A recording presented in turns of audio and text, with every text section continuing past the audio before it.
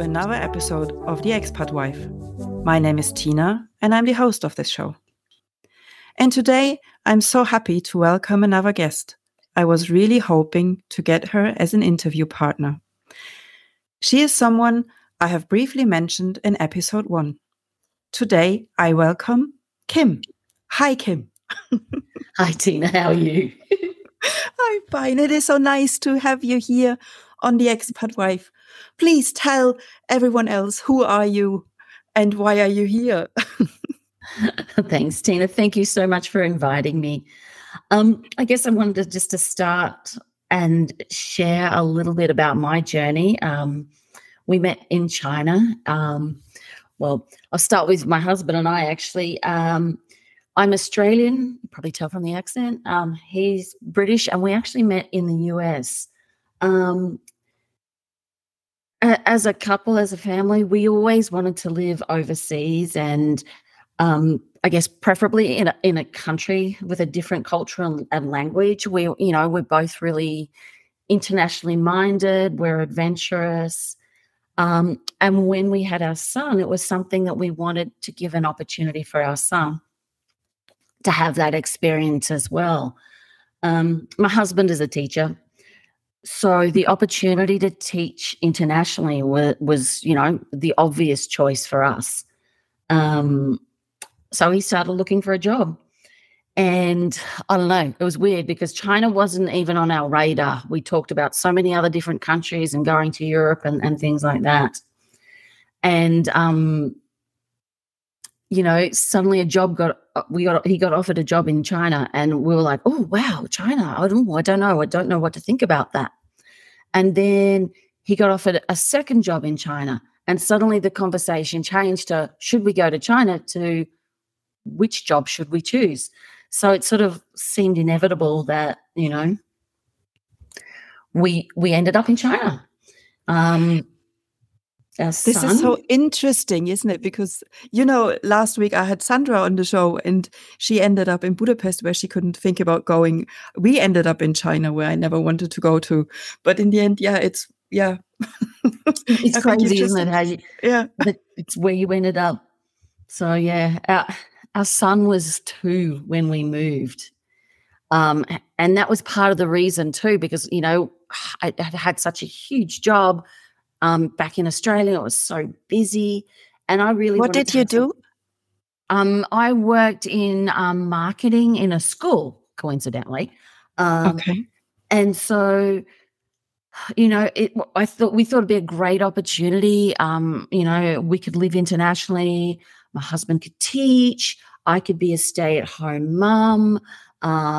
Raise our child till he was 5, and then once he went off to school, I could start my job, start a job and look for some work, or by that point have left China and back in Australia. Really we saw it as an opportunity to have time as a family. Mm-hmm. It didn't work out that way. Now it's getting interesting. Basically, when I started talking to the principal, the head of school, about, what I did, they just go, what do you do? And I said, oh, well, I work in marketing and community relations and things like that for a school. And I had worked for a school. I'd worked for some other charities and not-for-profits as my experience. And they went, oh, that's fabulous. We're actually looking for a director of admissions. Oh, do you want the job? And it was kind of like, don't you want to interview me first? And like, oh, yeah, we'll interview you. But, it was pretty much because I had that experience. So suddenly, within a matter of a few weeks, I found myself moving to China with a 2-year-old. And not being a stay-at-home mum. Not being a stay-at-home mum. Luckily, we didn't move within 2 weeks. It was just making that decision. And then, preparing and telling our families that we were leaving and moving to China. Of course, they weren't too happy to hear that I was taking their grandchild a long, long way away. But, suddenly we found ourselves in China. It was completely overwhelming, trying to settle in and find somewhere to live and just get our bearings and start a new job and make friends. And then I met you, Tina. Yes, because what we figured out a lot later. So maybe, because when we came to China for our little information trip, we went to the school you were working at, and you were the very first person we met, besides the real estate agent, out from another Westerner in China. And ever since, I was thinking how important you were, because you were so welcoming, and we didn't particularly wanted to go to this school because there was a competitor school. Sorry, the word I can't say. And you were competing with the British school, which for husband, of course, was the main choice. And he was like, no, we are going to the British school. We look at this school now, but we will not do it. And I remember we left the school and he said, wow, that was amazing, but sorry that we won't go with you because we go for the British school. And I'm still want to know if this was your trick, because basically the time we spent with you, apparently it was only scheduled for an hour, which we didn't know, but we talked so much that we spent 2 hours with you. And so we came an hour too late for the other school, and they refused to tour us. It was, I did not know that. It was definitely not my plan. I still think so. No, and and this was, but then it was so easy because we liked you so much and it was so nice. And I don't know if I'm not sure if I've ever told you, but that when I met you later and we didn't know each other, or I didn't work at the school, this came later, my heart always jumped when I saw you, because it was always this, oh, there she is again, and she made us so happy. I'm so thrilled to hear that, because I think that was so much of what I felt my job in admissions, particularly, families that were relocating and moving overseas for the first time. There's so many questions and so many uncertainties. And I think, when you're making that decision, your children's education is, if not the top, in the top sort of 2 or 3 things that you need to feel comfortable with. And I kind of really saw that as part of my job. And I guess I also really brought my experiences into being exactly the same thing. I wanted to know that this was a place that was going to look after my child, and that I was going to be happy here, and things like that. So yeah, I just think, as much as, it's admissions, their job is just to sell the school. I actually feel like I was not just selling the school, but kind of selling the life as well. In that, yeah, you can do this. It's scary and hard, but you're going to get so much out of it. Maybe what I was just thinking, maybe we need to go 2 steps back for everyone who's listening, who's actually not an expat yet. So when we are talking about schools admissions, so what is actually your job? What are you doing? What is so when I decide to become an expat, where do I meet you on this journey? Well, look, it really depends. I mean, some families are really lucky that their companies will help with a look-see and help them to go, over to wherever they're moving and look at housing and look at schools. Others are not so generous. I would say, definitely visit if you can. Otherwise, I mean, now with Zoom and things like that, there's some really great alternatives. If you can visit, if not, look at all the schools that are in the area where you're moving. And like you guys, as much as you were saying, oh, we're just going to go to the British school, you still went and had a look at other schools. And I think that's a really important thing, is don't always, make a decision and go, this is the school for us. Go and, interview each of the schools and take a look around if you can, or, have a Zoom conversation. I mean, it is a really hard thing to make a decision based on a supposedly 1 hour meeting, but, it's the best thing is, to me, I don't know, it's the feeling. You want to get a feeling that this school is going to care for your child and support your child. Absolutely.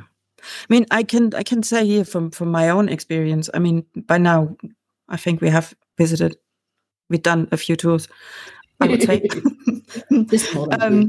Yeah. Yeah, sorry, if somebody just listened to the episode yesterday, no, we didn't stay in Germany. We kept on moving. But yeah, so what I felt was the difference between Zoom meeting and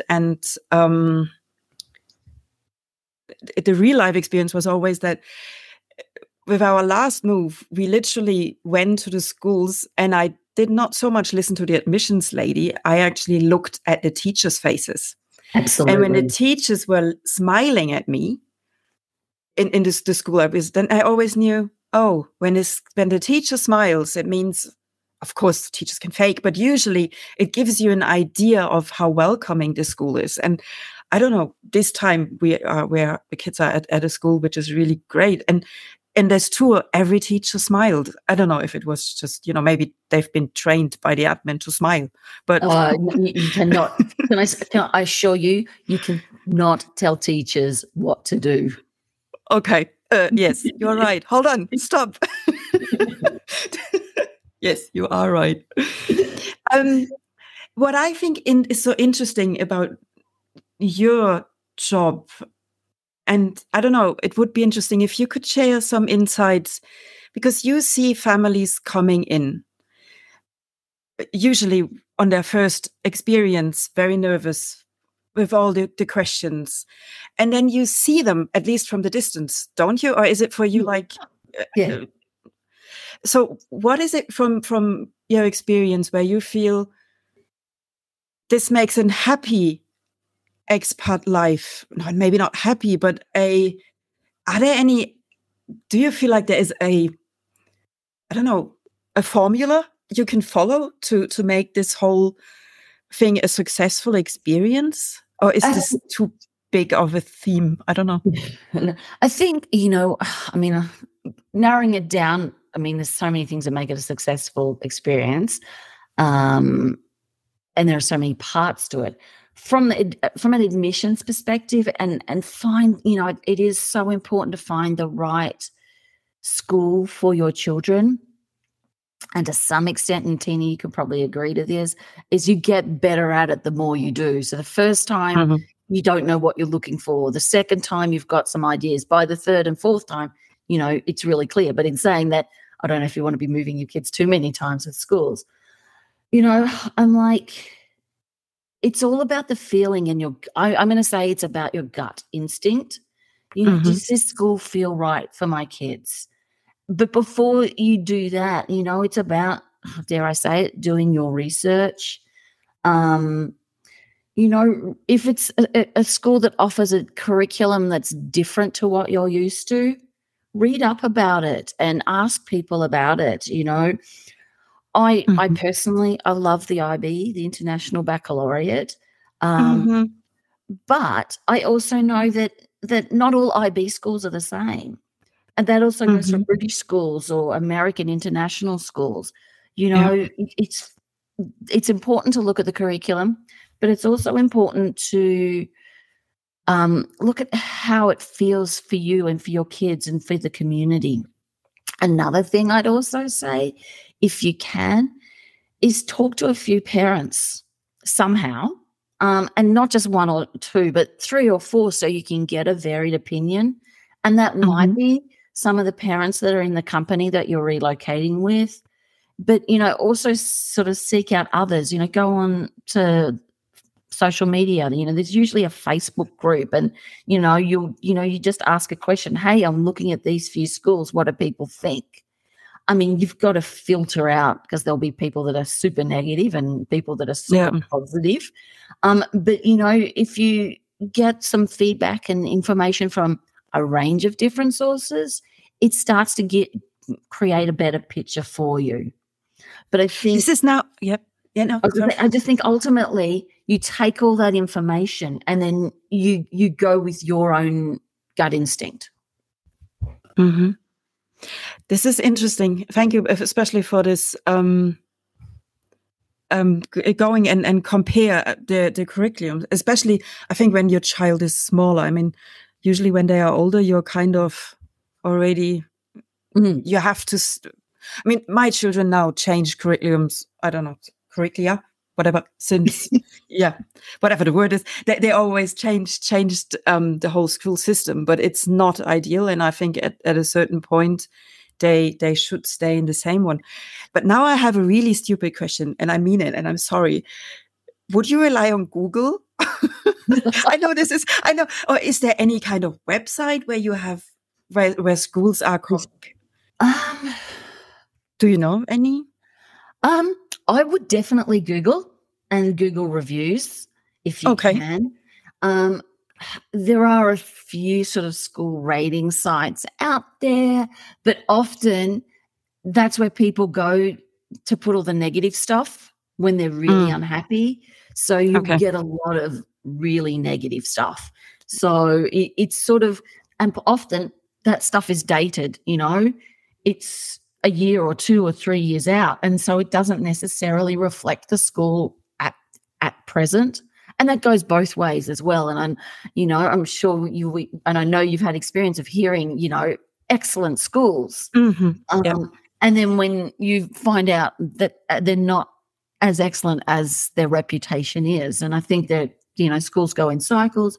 That's why, I talk about talking to some parents, like you said, seeing if the teachers are smiling, because if the teachers are smiling, that generally means they're happy working there.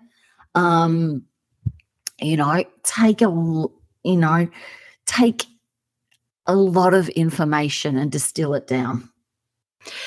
I remembered, you see, now when we moved from China to Budapest, I remember you gave me a list of things I should ask the new school. And I remember the teacher, the admissions lady in the one school we looked at, she was completely puzzled by my questions. But because you were, I'm not sure if I remember right, but one thing was you said, ask for the teacher turnover. Yes.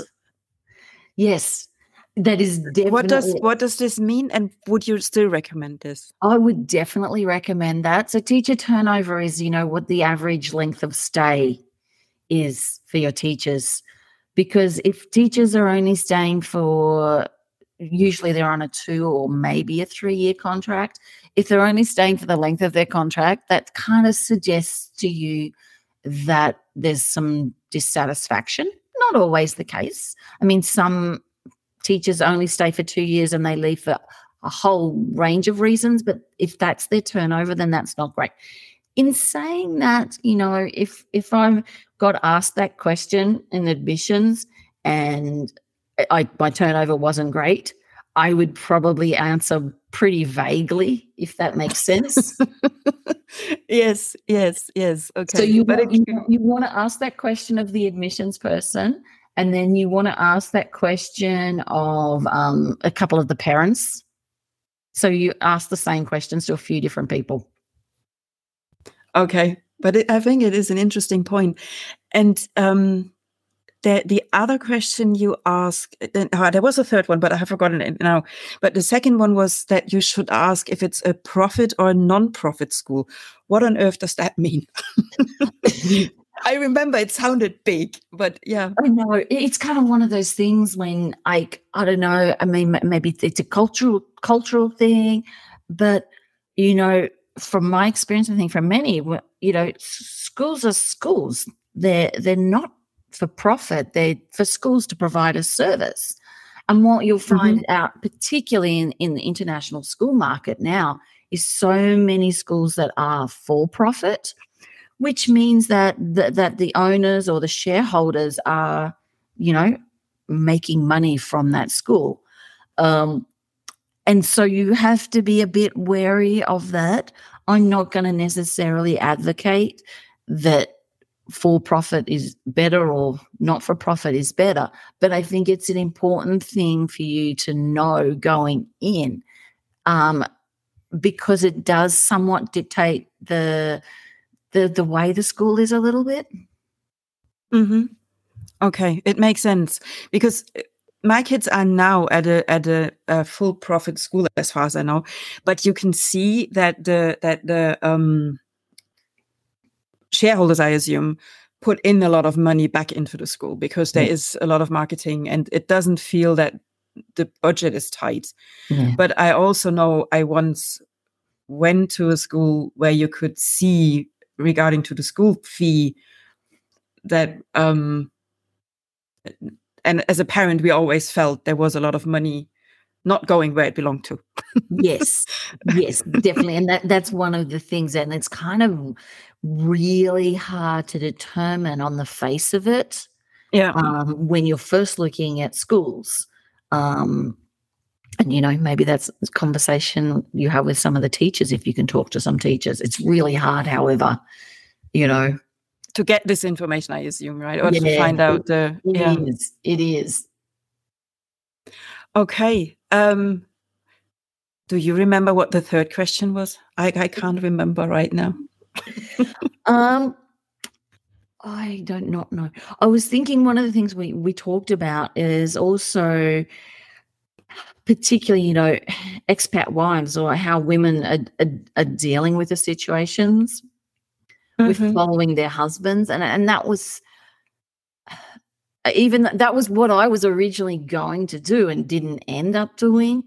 But it was such an important part of the tour, the conversation that I had with families was, and it's such a stereotype, but it tended to be that the husbands had the jobs and the women were coming along. It's not always the case, and it does change, but it still seems to be that process.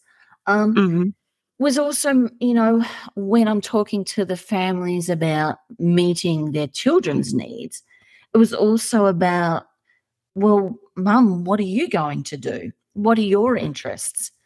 Because I really felt that was just as important. My husband always says, happy wife, happy life. It sounds so stupid, but I think in this expat life, there is, I mentioned this in the first or second episode. Me as a teacher, I could sense when there was something not happy because, and the women, the wives were mostly the ones who had to keep the ball rolling and made sure husband was happy at work, children were happy at school, and That's definitely it, as I think, and I see this time and time again. And I personally have also been in that position as well. Is your focus as the expat wife is helping to support your family, so your husband can go off and do his work, helping support your children so they can go off and study and be successful. And then once everybody sort of settles into the routines, it's then suddenly you're like, oh, what am I going to do? And particularly for many of us, when we came from our home countries, when we were most likely working in having careers and having lives, and then all of a sudden we find ourselves in a totally different situation that we really didn't kind of expect. And I really saw part of my job in admissions to help the family feel settled, was to help Mum find her space as well. And whether that was just trying to introduce Mum to some natural friends, like it's funny you laugh that, listening to one of your interviews, you didn't want to be with anybody who was German. You didn't want to be with anybody who worked, was the wife of somebody from husband's company, because they're the obvious choices. The other one is, introducing them to whatever the parent group is, the parent association as well. But then some women, that's just not what their interest is. But again, it's just making those connections. helping them develop whatever interests, hobbies, and that's what I've seen. And, I've seen it with you and others as well is, whether it's art or photography or writing, it's connecting in with some of those things so that you do feel that you are personally satisfied and you have some of your own space, that you're not just completely always giving to husband and kids, but you have something that you call your own. And what I have to say, I mean, as I said, I tried once to become a PSA mom. It didn't work out. But what I feel like still it is a great starting point, because mostly there is one other mom who also does not really want to be a PSA mom or a PTO, or it called, every school calls it differently. But you usually find this person, and then you and this person have at least one point where you can, and this is, this is what I feel. It gives a little bit of a starting point. And maybe this is also something when you tour the school, be a little bit selfish, isn't it? And just say, okay, my kids are happy, but hey, do you actually have parent association? Do you have parent involvement? Because this is what I feel like a lot of schools don't have that, or don't have it to a big extent. Yeah. This varies a lot, doesn't it? I don't know what. It does vary. I mean, it does vary on the type of the school and those sorts of things. And it also varies on the type of people that are in the parent group at the time. It sounds like one of your experiences, they were going through some hard times. And again, often my job has been to work with those parent groups as well and to help support them. Because it's an important part of the school, and it's an important part of our, student recruitment, is having that parent group to support, and parents that can reach out to new parents and help connect them, and those sorts of things. And I don't know, it's interesting. No, but and I'm sure that you as a school rely on these parents because they spread the word about the awesomeness of the school, isn't it? A bit. Definitely. And that's what I'm going to say is, from a marketing perspective, you can have a great flashy website and you can do all of these sorts of marketing activities, but really it's that word of mouth that you really have to rely on. And, providing support for your parents and making sure that, they're happy and they're getting that, the support that they need, because they will then share that with new families when they're looking, or potential families when they're looking and going, I felt really welcomed. I've been able to find a community. I've been able to find my people. It's one of the things I do love about the expat life, is that community feel, and everybody's supporting everybody. We understand because we've been through the journey and the nervousness and the going to a foreign country and not speaking the language and not being able to find a loaf of bread or some milk or things like that, because you just don't know where to look or how to ask. And I love the fact that, there's lots of people in that community that see a new person come in and will sort of go up and help them and say, hey, what can I do to help you? I love it when that happens. Yeah, it's actually interesting. The school my kids are attending at the moment, they have a well-being program, and they have a committee where they have parents, teachers, and students and admin staff to make sure that everyone in this community is happy, even the parents, because they have realized that, when you have a really unhappy mother, it sounds so stupid, but it affects the whole family. Definitely. And you as we both know that there are sometimes moments in this expat journey where you're like, oh, why?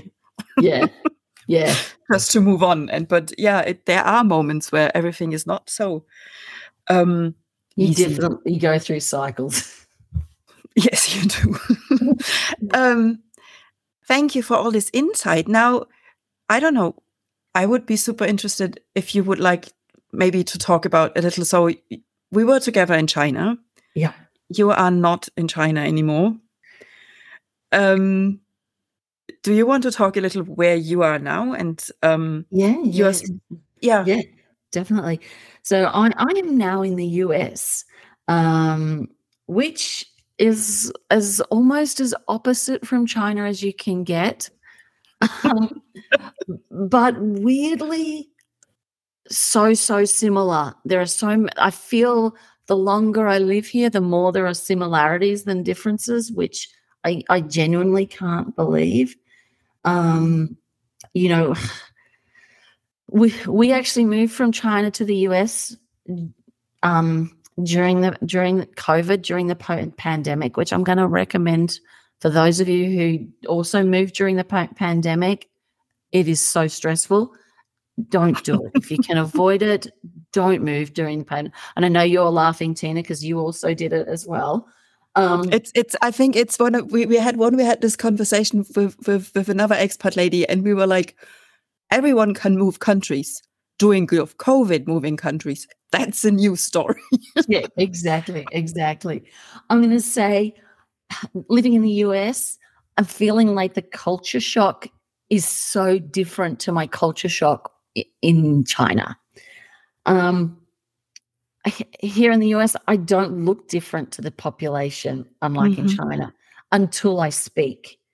And then, as soon as I sort of open my mouth, they love the accent. They're just as curious to know why I'm here and those sorts of things. I'm going to say there is definitely less of an expat community. Okay. And I find that a little harder to connect because there's not the people with the shared experience. It is great to get to know a much more local community because obviously it's much more easy for me to communicate than it was when we're in China because my Mandarin is non-existent.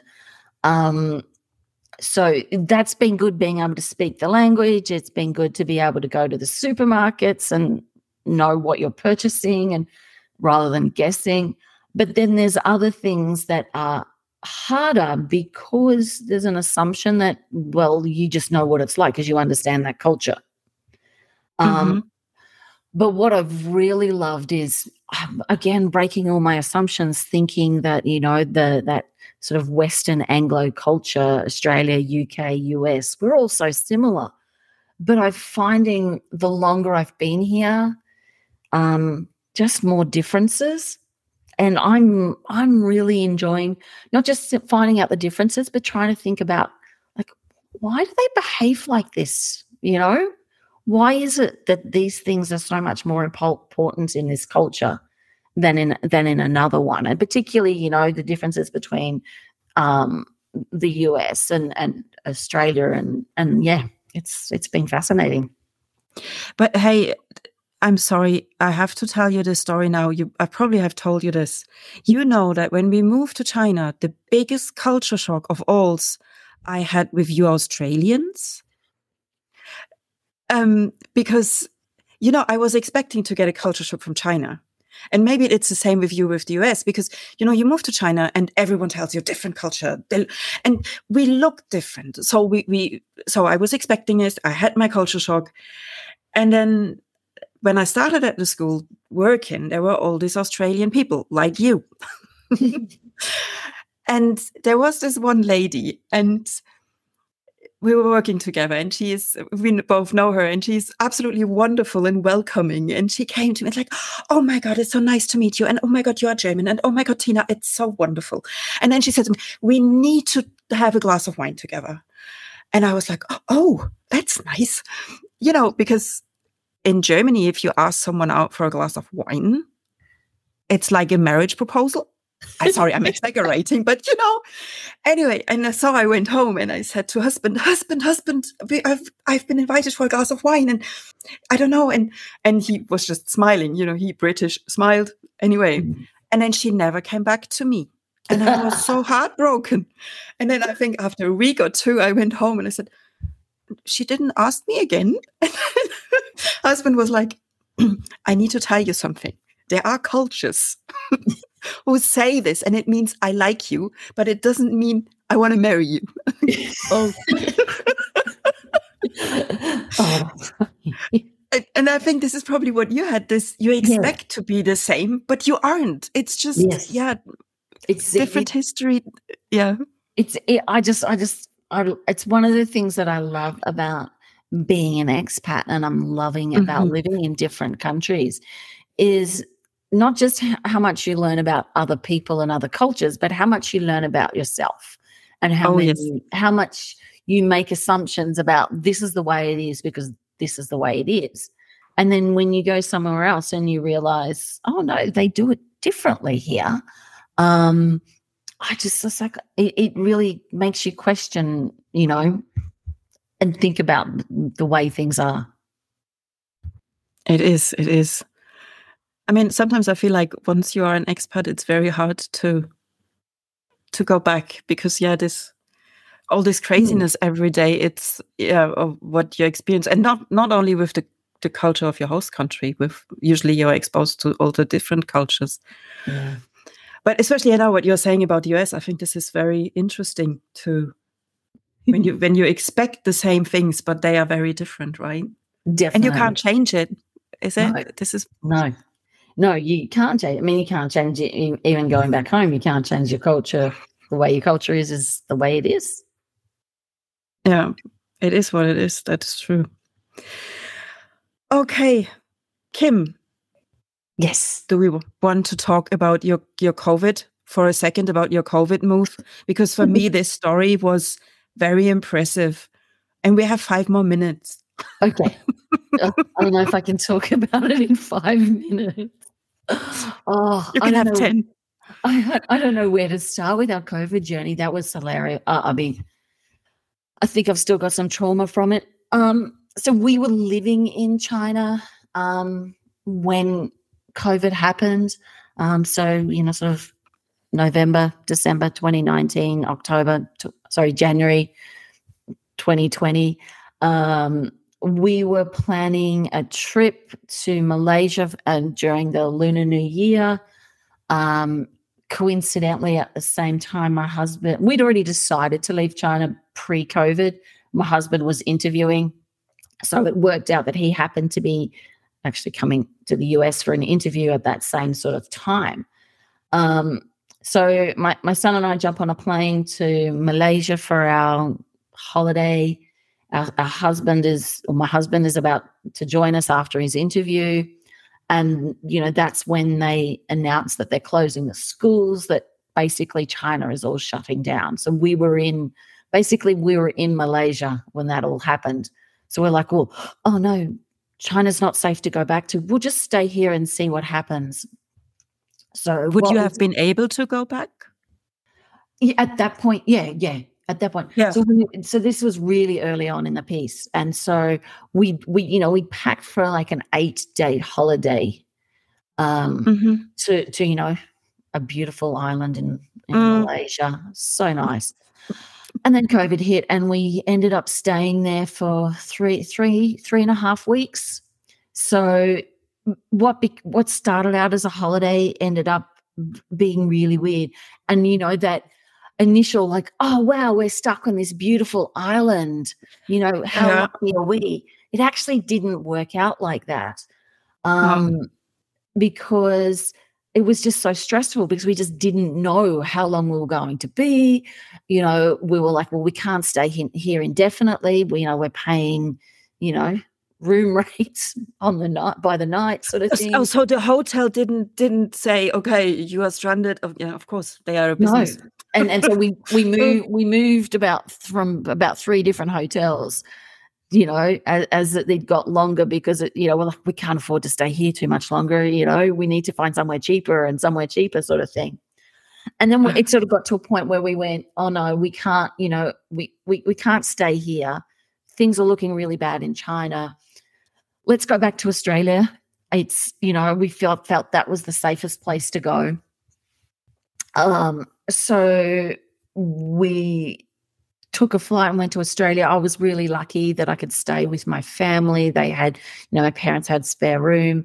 they took us in, and I was sort of at that point going, wow, we're a coronavirus refugee. We're refugees. We've had to escape and things like that. Mhm. And it was a really weird time, watching from afar all this stuff happening in China, and then, in Europe, and then in the US, and then in Australia. And we were like, oh, wow, what's going to happen here?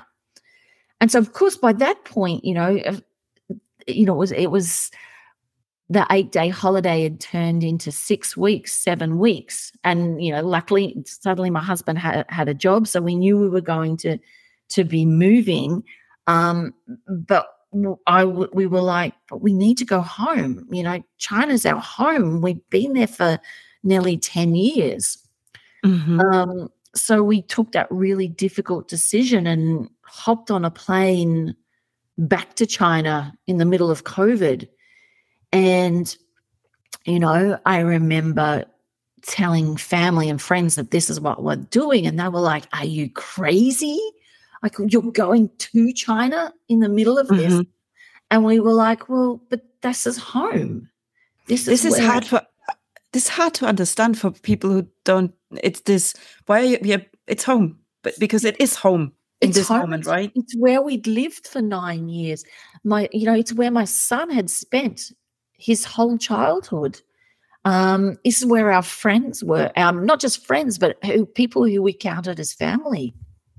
So Mhm. we hopped on a plane, and I can't tell you, being in the airport in Hong Kong, which is such a busy airport, and it was deserted, and there were like only 2 flights on the board leaving Hong Kong. It was the weirdest feeling.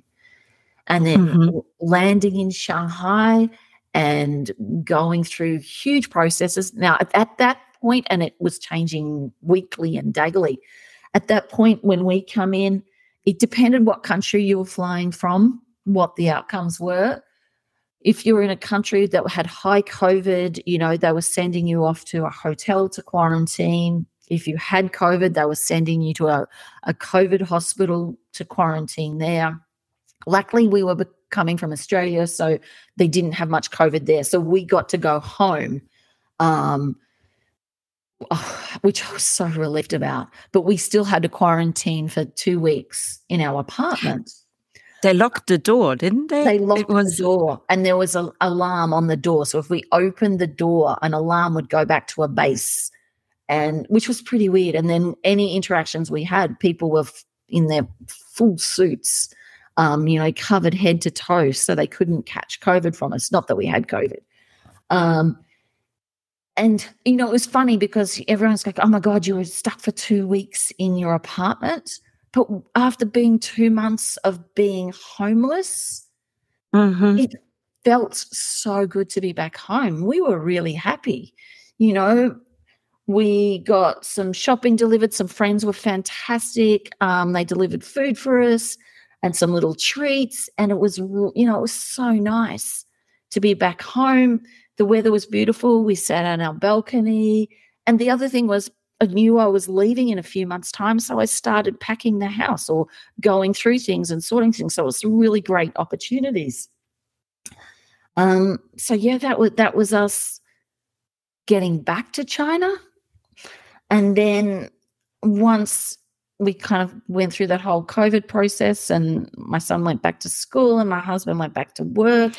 Schools were open in China at that point. By that, well, they were just opening up, which is one of the reasons why, we went back to China, is so Mhm. my son could go back to school in person, just as Mhm. every other school in the rest of the world was closing.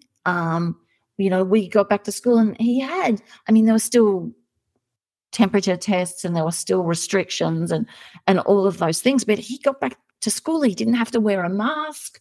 It wasn't quite normal, but it was a lot more normal than it was in the rest of the world.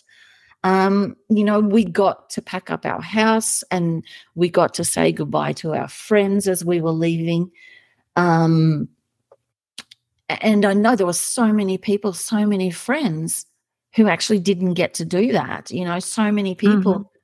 who left China on holidays or for brief moments to escape COVID there and never got to go back and never got to say goodbye. And that, for those who have been expats, that saying goodbye is a really important part of the process. Yes. It's such an important part of the process. It is. So absolutely. I'm really happy that we got to say goodbye. I'm going to say I really wanted to say goodbye. There are points where I didn't know if we'd actually be able to get out of China, because by that point, we're talking about June, July 2020, there were no flights. So many flights, international flights had been cancelled. We were going to the US, but we couldn't go directly to the US. So we were flying back to Australia first to quarantine in Australia again. And we ended up having 3 flights booked because we just weren't sure if the flight, the first flight we booked, whether it would actually get us back to Australia. So we booked a backup flight. And then in the end, what was it? This was the Saturday. We were due to fly out on the Wednesday, and Australia announced some new restrictions that meant that we weren't sure whether, even if our flight was able to go, whether we'd actually be able to get back into Australia. So we booked a 3rd flight that left on the Monday. So it was so crazy to think after 9 years of living in a country, the flight we take to leave, we book on a Saturday and we leave on a Monday. The Monday, it was just crazy. I remember we were talking in this time, and I remember that you said, "Yeah, we don't know when we are leaving." And I think we even talked on that Friday or Saturday. Yeah, because the next thing I heard was you were gone.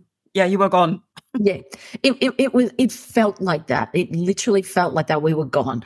And I'm going to say, as the plane took off in Shanghai, I was sobbing. I was like so relieved to be able to move and to leave, because I just didn't know if we would, and so sad to be leaving because it's not how I wanted to go. It was just a crazy place. Anyway, we made it back through weird airports. This time we flew through Singapore. Again, it was so empty. And to Australia, where we did 2 weeks quarantine in a hotel in Australia. So the 3 of us in, a 1-room hotel for 2 weeks, and we were not allowed to leave there. But weirdly enough, just like when we spent the 2 weeks in our apartment in China, it was kind of exciting to be back home in Australia again, having not, lived there for 10 years. We looked out the window, and at the place where we were staying at, this is the place that when we'd left, was the place we left. When we moved to China, we were back there again. So it felt like we'd gone full cycle. It was exciting just to sit and watch Australian TV and Australian ads and Australian news. It was exciting to have food delivered that we hadn't been able to really have or try or experience. And so, would I choose to do it? No, but we made an experience of it. And then, I think as a family, it actually brought us closer together because we had that shared experience, and we're kind of like, hey, if anybody can do this, if we can do this, we can do anything. This is what I felt. I mean, I haven't talked about this in the podcast yet, but yes, we had to quarantine for all in total, I don't know how many months, but it was exactly, now that you said if you would choose it, I have to say, I loved this first 2 weeks we had to stay in quarantine in the hotel, because I remembered usually when you move to a new place, your airplane lands, you get into the country, and then you storm to buy food, to make sure kids, school, jet lag, blah, blah, blah, blah, blah. Yeah. Here, we got out of the airplane, were transferred into this hotel, the doors were locked, we got food delivered, we there was nothing to worry about. I don't know. I don't know if I would love to do it again, but Yeah. I kind of enjoyed the fact that we could start this new country from within. I mean, that it then in the end was like, I don't know, 3, 4, 5 months. Wasn't that pleasant, but with this thinking of it's only for 2 weeks, it was okay. I mean, Yeah. to some extent, I like it. We live such busy, busy lives. Being forced to stop for a short period of time was actually a great experience. Would I do it again? No. Yeah, And then, exactly. then the crazy thing was, after quarantining in Australia, we went to the US embassy, got our visas to go to the US. Within a few short weeks, we were on another international flights to the US. So, during that time in COVID, we took so many international flights, which is crazy. And then talk about culture shock, landing in the US, having been in China and Australia, which had quite strict rules on moving and mask wearing and all of those things. And then to come to the US, it was a huge culture shock because it felt like, from our experience, everything was just normal here in the US. There was not even a mandatory face mask wearing, was it? No, not generally. I mean, if you went into certain places, yes, you did have to wear masks and different things like that. It was just really weird, and it definitely wasn't as busy. The shopping malls definitely weren't as busy as they are now, and things like that. It was definitely quieter, but it was so nothing like where we were coming from China and from Australia and those sorts of things. So it was like this, wow. And then we moved here and we didn't even have to quarantine, My, what a difference. We didn't have to isolate. But then I was kind of like, I was like, the reality is, having been if I had all these international flights and been in China and Australia, the reality was we were probably going to get COVID in the US. So, everybody else around us was more likely to have COVID than us because we've been so super cautious. And that's true. Did you get COVID? Yes, but not for a year or so later. Okay. So you were safe. Yes. Kim, I can't tell you how thankful I'm that you were here and that you told and shared your story. Thank you. Yeah. Is there anything you want to add? Is there anything that is left to say? And not at all. I just say thank you for inviting me, Tina. I absolutely love what you're doing. I think the Expat Wife is a great way for people to tell stories and for people who are looking at this life, or even people have gone through this life to share that, hey, we're all going through this together. It is. This is what I always hope, that because there are sometimes moments, I think, where you feel lonely, and to know, no, it's everyone is the same. Yes, yeah, it is. It is. And for those who are about to embark on the journey, just do it. Just do it.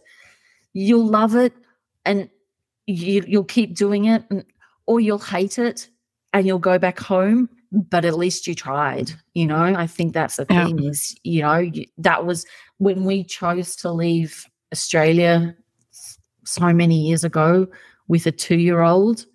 It was kind of like one of those things where, okay, I'm either going to absolutely love this or I'm going to hate it.